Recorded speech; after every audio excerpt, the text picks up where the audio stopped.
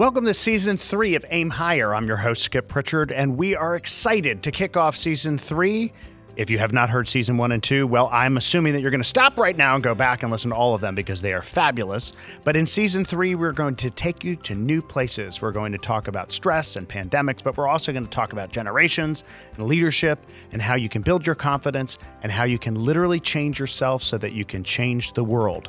This is where it starts, and this is what we want you to do. Aim higher and achieve the greatest success that you thought possible. On this edition of Aim Higher, we have somebody who is extraordinary, Jason Dorsey. He's a generational expert. He's been featured on a lot of TV shows like 60 Minutes, The Early Show, and all over the place from radio, interviews, online. He's also a friend. He's a fellow member of the prestigious Speakers Roundtable. Wow, if you have not heard Jason speak, you need to go because he is amazing. I think he could talk about literally anything and it would be electric. He has energy, intellect, positivity in equal measure. You are going to enjoy this show. His book is called Zeconomy. It's fabulous how Gen Z will change the future of business and what to do about it. It is written by Jason and co-authored with fellow researcher, his wife, Dr. Denise Villa. They also run a company called the Center for Generational Kinetics, I think. Is that the name of it? You got it. It was perfect. Okay, good. Welcome to Aim Higher. Thank you so much, Skip. I'm thrilled to be here. You know, I'm a huge fan of your work and your thinking and how you help people all around the world. And it's a tremendous honor to be on your show. So thank you so much for inviting me.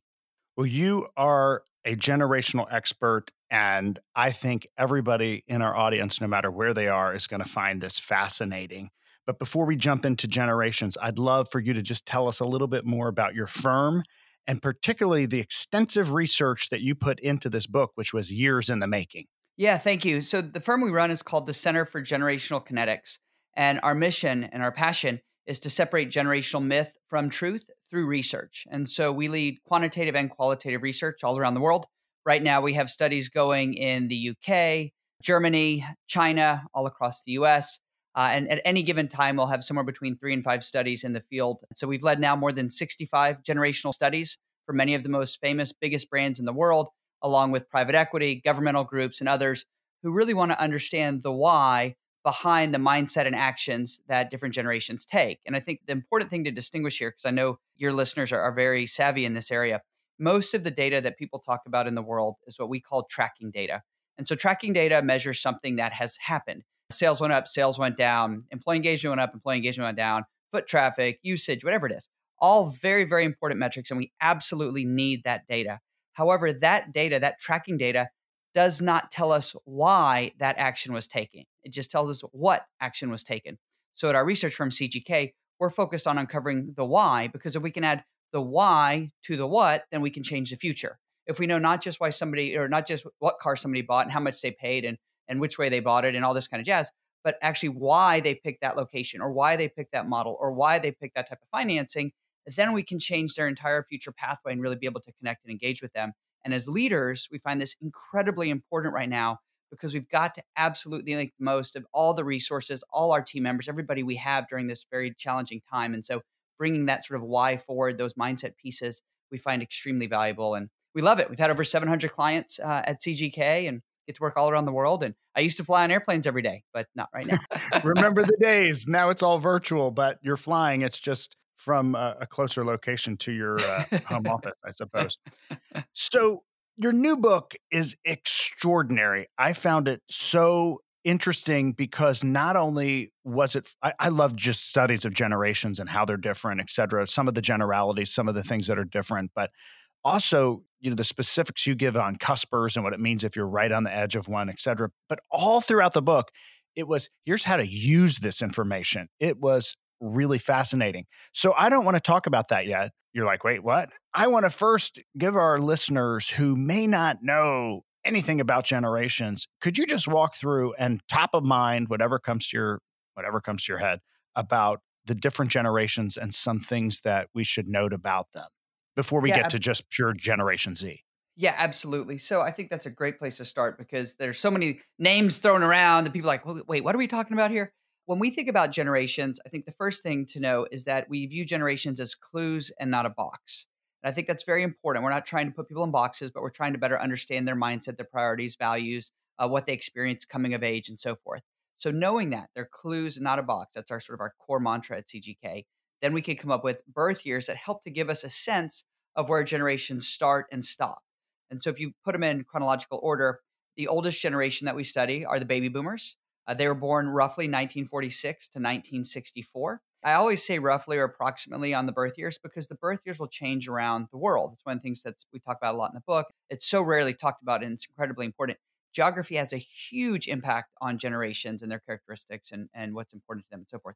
So for the baby boomers, roughly 1946 to 1964, we're going to go oldest to youngest. We also, though, at CGK believe that baby boomers are really two generations, not one. Older boomers and younger boomers had very different formative events. But if we start breaking them into two generations, people sort of freak out and go, wait, I've heard this for 50 years. And then we explain and they're like, oh, you totally have it right. So boomers are about 46 to 64 in terms of birth years.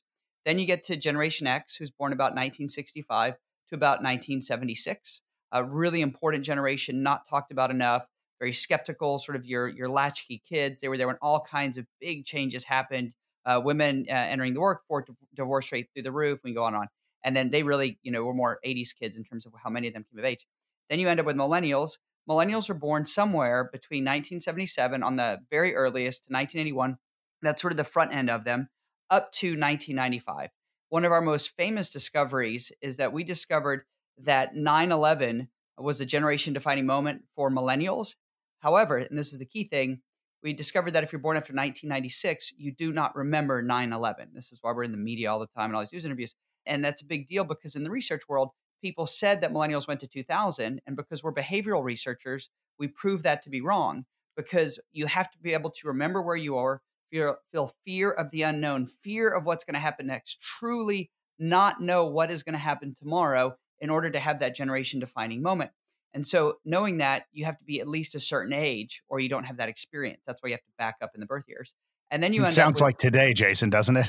It is. And if you've been following our work, which I know you do, and you comment Yes. so gracefully, this is the moment we're in for Gen Z, which is COVID-19. And as I talk about in the book and as I talk about a lot in my speaking, so Gen Z starts right around 1996-ish, and then we think goes to approximately 2015. Now, we're not exactly sure where they end yet because they're too young to study in the way that we do.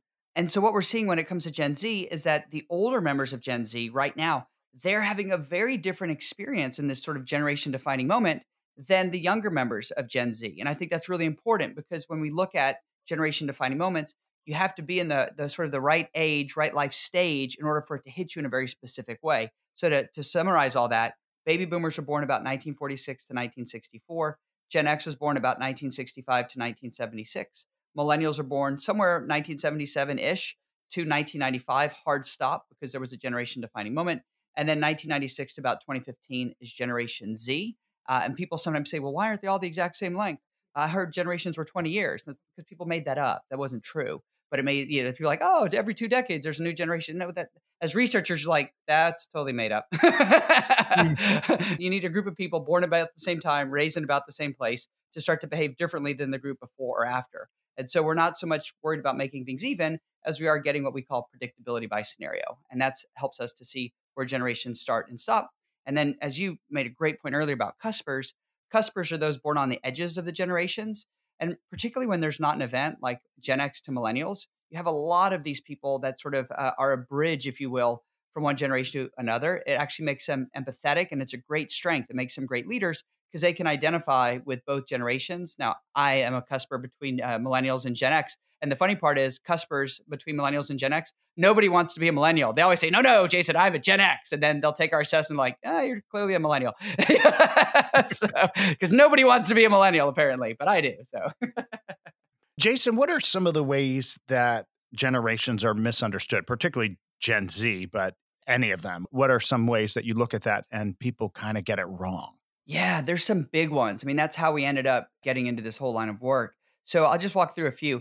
Baby boomers, for example, young people today, particularly younger millennials and Gen Z, they'll say things like, oh, baby boomers aren't good with technology. You hear that all the time. And I'm like, seriously? they invented the phone you're using. They made it out of air, like it didn't exist. And then, so let's not put down baby boomers. It turns out that they actually made the technology that you're using. That's all possible because of them. And we find that many boomers are actually very good with technology. So it's a sort of an interesting myth that oftentimes doesn't track with what the data shows us. Sort of fast forwarding, millennials are an easy one. People always say that, millennials aren't working, when in fact, millennials are the number one largest generation in the United States workforce. Or they say things like, millennials, I don't know, don't have money to spend. And we actually outspent every other generation last year, which is pretty interesting if you're a brand. All the way down to Gen Z, who we hear people say, Gen Z, they're spending all this money. They're young. They don't really think about that. And as I talk about extensively in the book, Gen Z is very practical or conservative with their money. They're driving double-digit growth at thrift stores. More than 12% were saving for retirement when they were 22 years old, which is really a wild, I found that fascinating. It's incredible. They expect discounts, already. Rebates. I mean, so many things. Yeah, on paper, what's so wild with Gen Z. Now, mind you, the oldest members of Gen Z are already 24. These aren't just 12-year-olds. I mean, you're talking about people that are Gen Z is the fastest growing generation on a percentage basis in the workforce, the number one trend-setting group of consumers. Probably another myth worth sharing. It's our other thing that we're famous for, is discovering that technology trends are now rippling from the youngest up to the oldest, where historically the oldest and more affluent would drive trends down. That's completely reversed, which is a huge deal if you want to be able to ride technology trends to grow your organization or business. And so when we look at Gen Z's frugality, they're trying to avoid debt, which is a huge deal. So many of them are saying, I don't know if I want to go to college during COVID. I'm not going to get that experience. I don't know if I'm getting a return on their investment. I mean, what a different way to approach college, right? The millennials, we were told, getting the best one you can and it'll be okay, and then we crashed into the Great Recession and wage stagnation and rising unemployment and, this huge emotional anchor. As we think about Gen Z, they're bringing so many different things. Their relationship with technology is fundamentally different. People say, Gen Z, they're not good communicators. Really? They actually send and receive more communication than any other generation we see. They just do it differently, right? They're not talking on their phone. They're texting or they're commenting or they're engaging. So they're very good communicators. They just communicate differently than other generations expect. And that's what a lot of generations is about. What we call it generational context, which is the idea that you can sort of step back and see your own generational lens and then really recognize it and sort of separate yourself from it and then look across all the generations. And that's what helps people to say, okay, we can make this work. We can bridge these different generations. We can find ways to, leverage each other's strengths. And I think that's a core part of the book and another myth. There is no one generation that's more important than others. There's no one generation that's smarter than others. There's no one generation that, we need to praise more than others. Like, that's not what it's about. It's recognizing that every single generation has something extremely valuable to offer. It's just whether or not we as leaders or as marketers or community members chooses to create a space for that and then be able to engage into that generational strength. And that's what I'm on a mission on. I got into this as I think you may know this, Skip. I was in a boardroom. My clients are primarily corporate boards and private equity and all these execs. And I'm in this boardroom, big public company 13 years ago. And the CEO of this company is just really talking negatively about millennials. Now, mind you, I'm a millennial and he had seen me on 60 Minutes, right? And so he brought me in. He's like, I saw you on 60 Minutes and your people are driving us crazy. Their pants are falling off. They won't work on their birthday, like, this whole thing. And they're just terrible. And so I go in to speak being a millennial, of course. And I'm sharing with him what we're finding. And he says, they're just terrible employees, they're not loyal. And so I, not knowing any better, this is 13 years ago, I said, well, can I see your data? I'm a data person at the end of the day. And I said, can I just see your data? I'd love to try to understand this. Now, mind you, he says this in a board meeting of a public company. So I get that data from his chief HR person, his CHRO, and I look at the data and I'll never forget it. The data does not match what he had just told me. And so I go to Denise, my wife, and I said, Denise, this is the strangest thing. I just spoke for the CEO of a big public company, hold them in high esteem. And he said that millennials are terrible employees, but the data that he just gave me, that his people sent me from his own company, doesn't match what he just said. I said, what do you think we should do? And she says, we should start a research firm. She said, wow. Because if senior leaders who are incredibly smart don't even understand the data, there's a huge opportunity for us to really step in and separate that myth from truth, help them to better understand and lead and make these decisions. It's also when we uncovered later on that many people think about generations through their own family or sort of there's one person they know that becomes a proxy for the generation. So we all know that one entitled millennial, and therefore all millennials are entitled. not realizing. Generalization. Well, yeah, exactly. That millennials, the group most offended by millennials acting entitled, are other millennials who do not feel entitled because we think the rest of the generation is making us look bad. Clues, not a box, as you said. Absolutely. And I know everything you said about, there is not one generation that's better than the other, et cetera. Though I'm anxious to interview Denise because I'm sure she would be with me on the fact that Gen X is the best, but I'll leave that for another time. She will strongly support Gen X. Tell you Gen X is not talked about enough, that they're the glue in the workforce. They're the bridge during COVID, because we just did several studies on this. Gen X is the group that's actually working overtime because they're taking care often of their kids, they're taking care often of their parents, and they're trying to maintain their career. And so they're really being pulled in three different directions, which is different than pretty much every other generation. And it's a really fascinating time for them. By the way, they are the number one generation in the workforce that senior leaders need to focus on. I get asked all the time, oh, Jason, should we focus on millennials or Gen Z? And I was like, well, Gen Z is going to change your whole business. So you need to understand them because otherwise you're going to be in big trouble. But when it comes to building that tenure and the leadership and really the stability that we need, Gen X is the most important. And they're deciding right now whether or not to stay with an employer or leave after COVID. So they're actually the one that we really want to focus on in terms of strategic retention. So that's my shout out for Gen X. Did you like that? That was all Gen X all day. We're just going to start playing MTV. I love it. We grew up when MTV was actually MTV. All right. Talk to the leaders. Talk to the leaders of today's organizations about Gen Z. What do they need to know about recruiting Gen Z? Yeah. Oh, great question. So just at a high level, the key thing as we talked about is Gen Z is already 24 years old. They're turning 25 this year. So that's basically, if you want to think about it from a workforce standpoint, that's roughly ages 16 to 24. Again, fastest growing on a percentage basis. When we think about recruiting, there's several problems we want to solve for, because that's sort of our angle is let's solve for the problems and then everything else will work itself out. When we think about Gen Z, there's a few things you need to know to recruit them. Number one is where they go for information. Number two is what do they value? And then number three is how do they value that? So when we look, number one, at where they go for information, social media and digital media is where they make their decisions about employers. And I say that as strongly as I can, because what we found, for example, is that Gen Z oftentimes won't apply for a job unless they can apply through their mobile device. And you hear employers say all the time, and look, I serve on a lot of company boards. I used to be on the board of a big HR software company. And so people say, oh, well, we do mobile application. And I always say, really? Have you tried it? And then they try it and go, this is terrible, because it's extremely hard at most companies. So Gen Z needs to be able to apply for that job application through their mobile device. And this is the secret.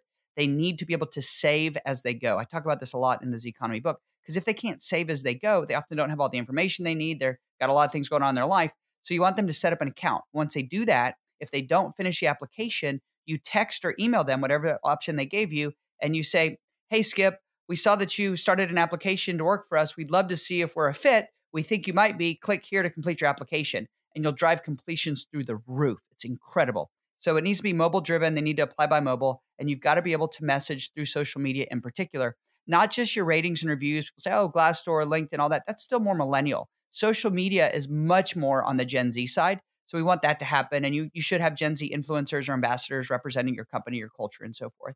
In terms of what they value, this is super interesting.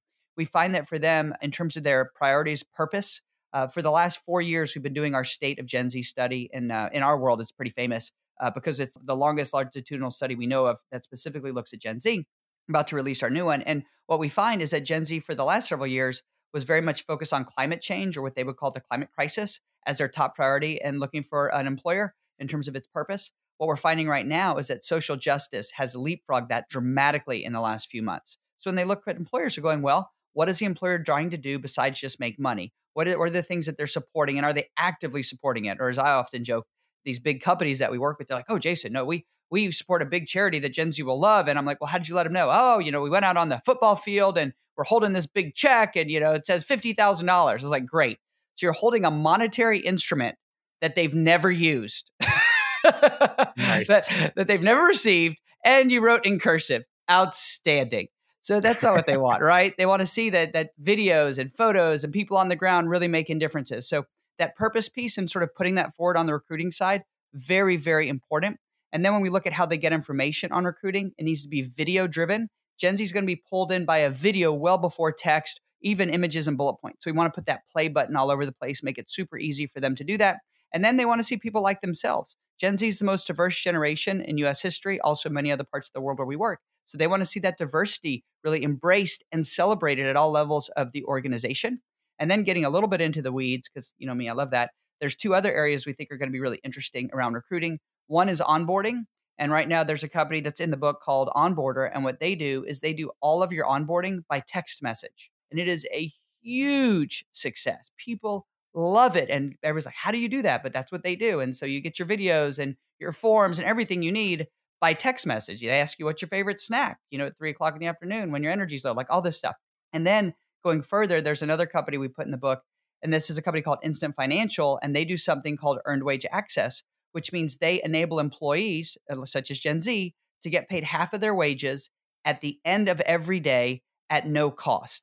This is a huge deal because now you're going to have an entire generation, Gen Z, an entire generation that will never remember a time before they could get paid every single day. And we're already seeing that move into professional services and all the professional careers as they move up because they just expect it.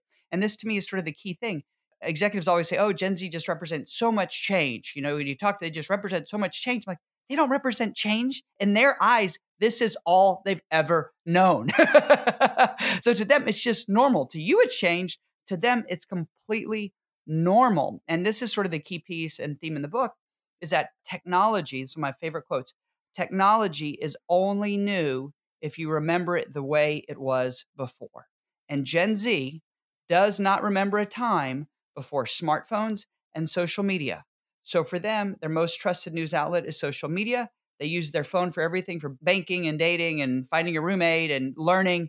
All of those things are all happening. So when we look at recruiting is that first piece. It's obviously like marketing for an employer. And we want to make sure that we align with Gen Z, how they look, where they look, and what's important to them. The other thing that's important to Gen Z to point out right now is scheduling flexibility. That's a real hot button for them, particularly as they go through this very turbulent time at 18 to 25 during COVID.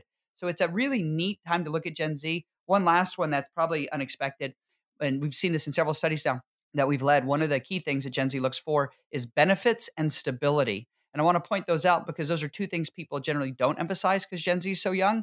But yet benefits is a huge deal because remember, this generation is very practical with their money. They want to know, do you have retirement matching, which is very strange from a 22-year-old.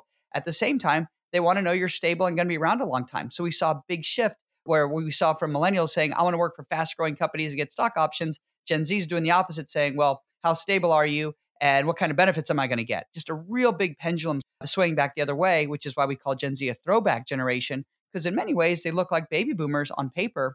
And in fact, probably our most controversial thing in the book is we talk that Gen Z may leapfrog many millennials in the workforce because of how they approach saving, risk, work ethic, stability, and so forth. They're actually really well positioned long term to do well in the workforce. So it's a very exciting time and why we're so excited about the book.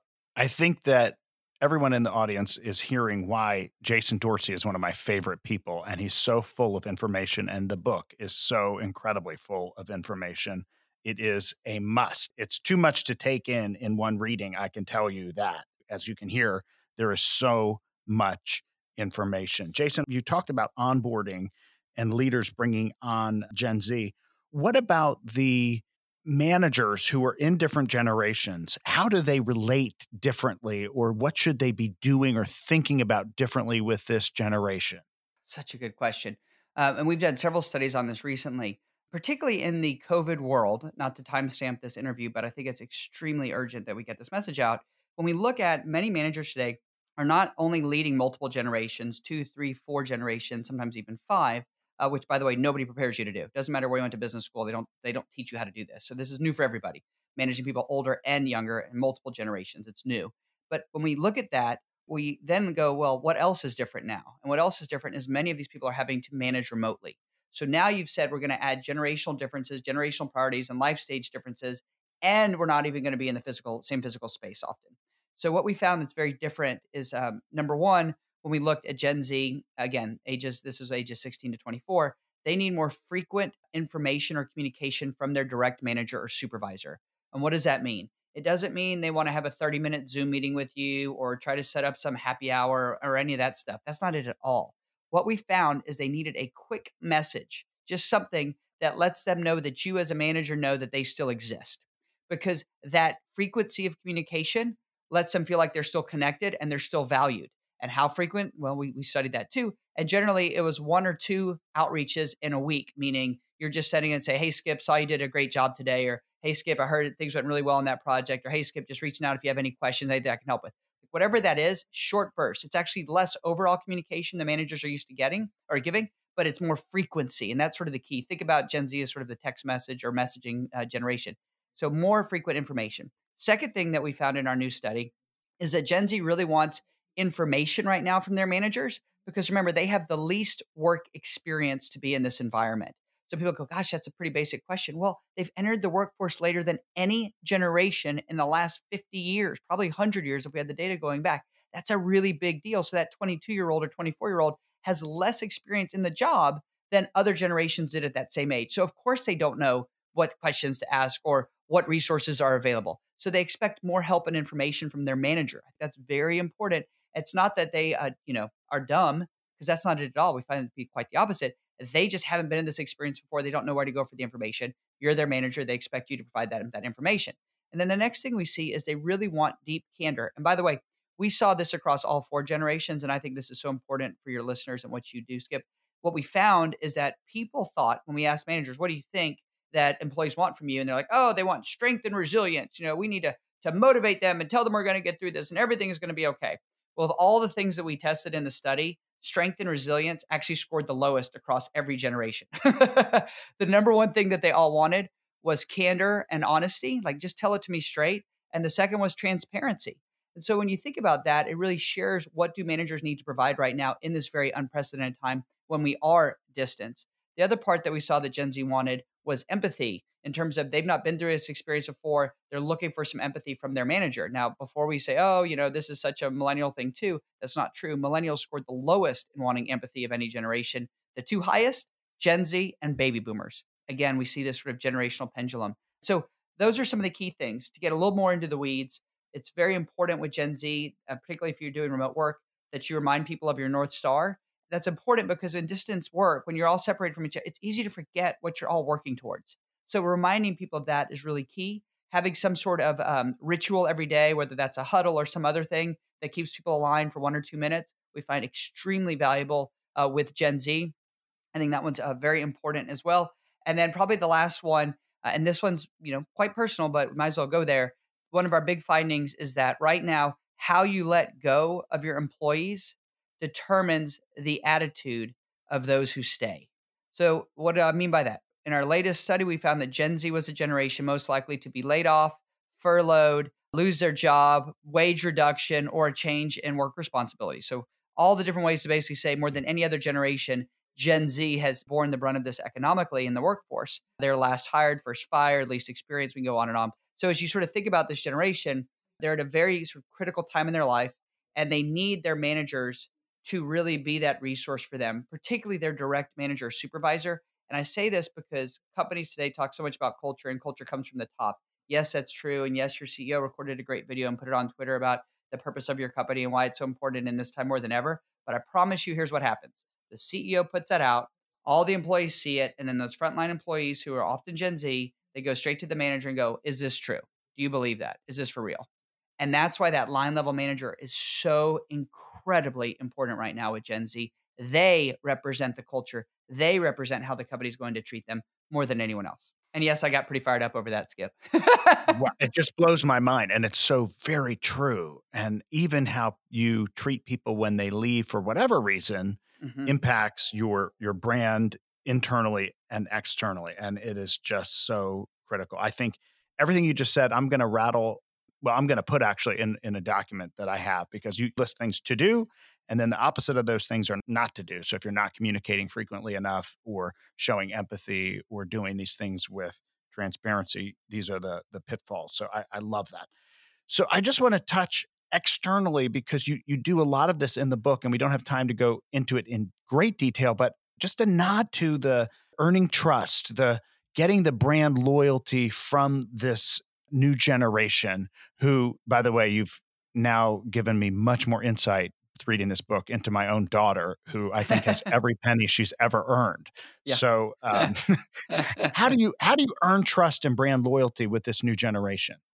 Sure. There's two things that we see sort of stand out if you think of earning trust and brand loyalty. So we'll sort of separate those two. Earning trust, really, we find comes down to delivering on whatever your promise and your purpose you say is. This is actually quite risky for brands right now because they'll say things like, we're all about social justice. And then you find out they didn't actually do anything. And it really has huge blowback with Gen Z because they're watching very, very closely. So the key there on the trust is, are you being clear about what your promise is and are you delivering on it? One of the ways that we teach brands to do this is to find a very low risk way to have what we call initial trial. And so, whatever that is, if you're selling something online, make it free or easy to return. And why is that important? If you remove the risk, you can drive that initial trial. Gen Z expects people to return anything at no cost, by the way. So, that's important because if you already know that's their expectation, you might as well play to the game. And so, you make it super easy for them to buy from you, to communicate with you, such as on chat instead of having to wait on a phone call or something, or send you an email, which is another thing they don't like to do. So if you sort of look through that and go, okay, how do they want to communicate? Are we delivering on those ways? And then whatever it is we said we do, are we then telling them we did it? And I think that's important. Don't just say what you're going to do, actually show what you did. And what's interesting about this generation is they're okay when you mess up as long as you own it.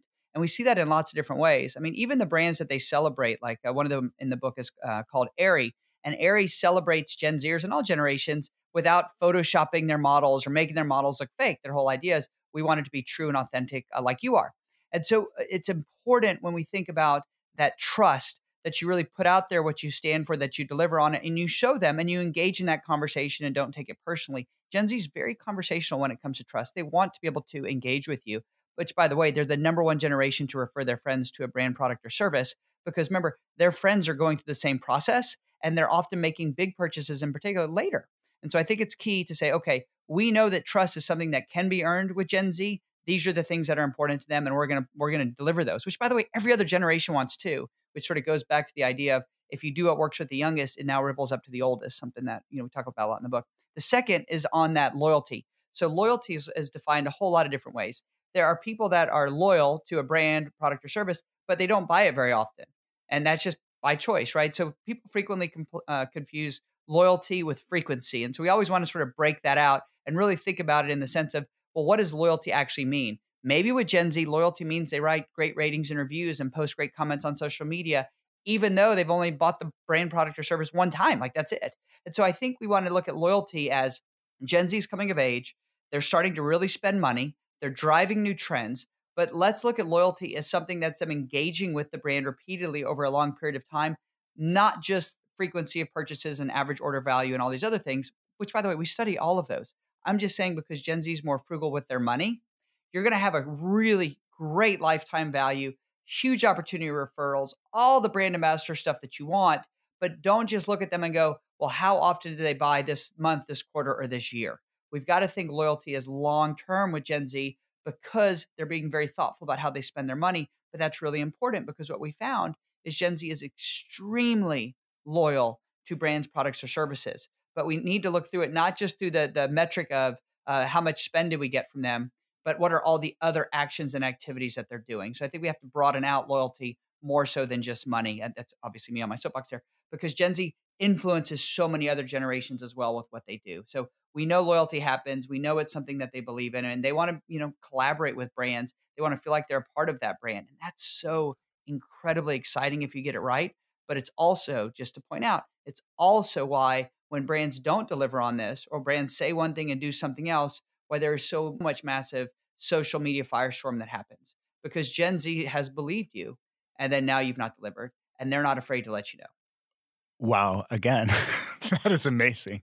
So I think everyone will now definitely understand why you have to listen to this podcast at least twice and you're going to have to read the book at least twice to get even a fraction of all this information that is jam-packed in this new book, which is Extraordinary: Z Economy. It is the best way to understand the new generation, really insight into all generations, but this generation, what we need to do, how we need to think differently, how they will challenge all of us and how they will challenge leaders and how to motivate them to be the future leaders that we know that they are. It is an extraordinary overview of this generation with so many insights and actionable takeaways. So I encourage everyone to get it and read it. It is the go-to generation book that I've seen. So please, please, please take a look at it. And also, last question, Jason, where can people go to learn more about you and your work?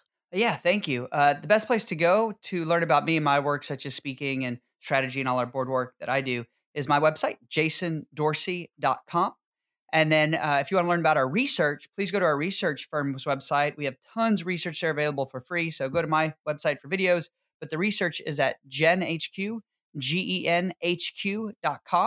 You can also reach out to me on LinkedIn or Twitter or whatever your favorite social media is. We pretty much work with all of them because we love it. It's so much fun. We have multiple generations that are on our team. So we live this every day. Excellent. Thanks so much, Jason. And I appreciate you sharing those insights so that all of us can aim higher. Thanks so much. Thanks for having me on the show. It's been amazing. Thanks for listening to Aim Higher with Skip Pritchard. Check out skippritchard.com for more episodes, interviews, book reviews, and leadership insights. And if you like what you hear, please rate us in iTunes. Until next time, remember, don't settle for the mediocre. Always aim higher.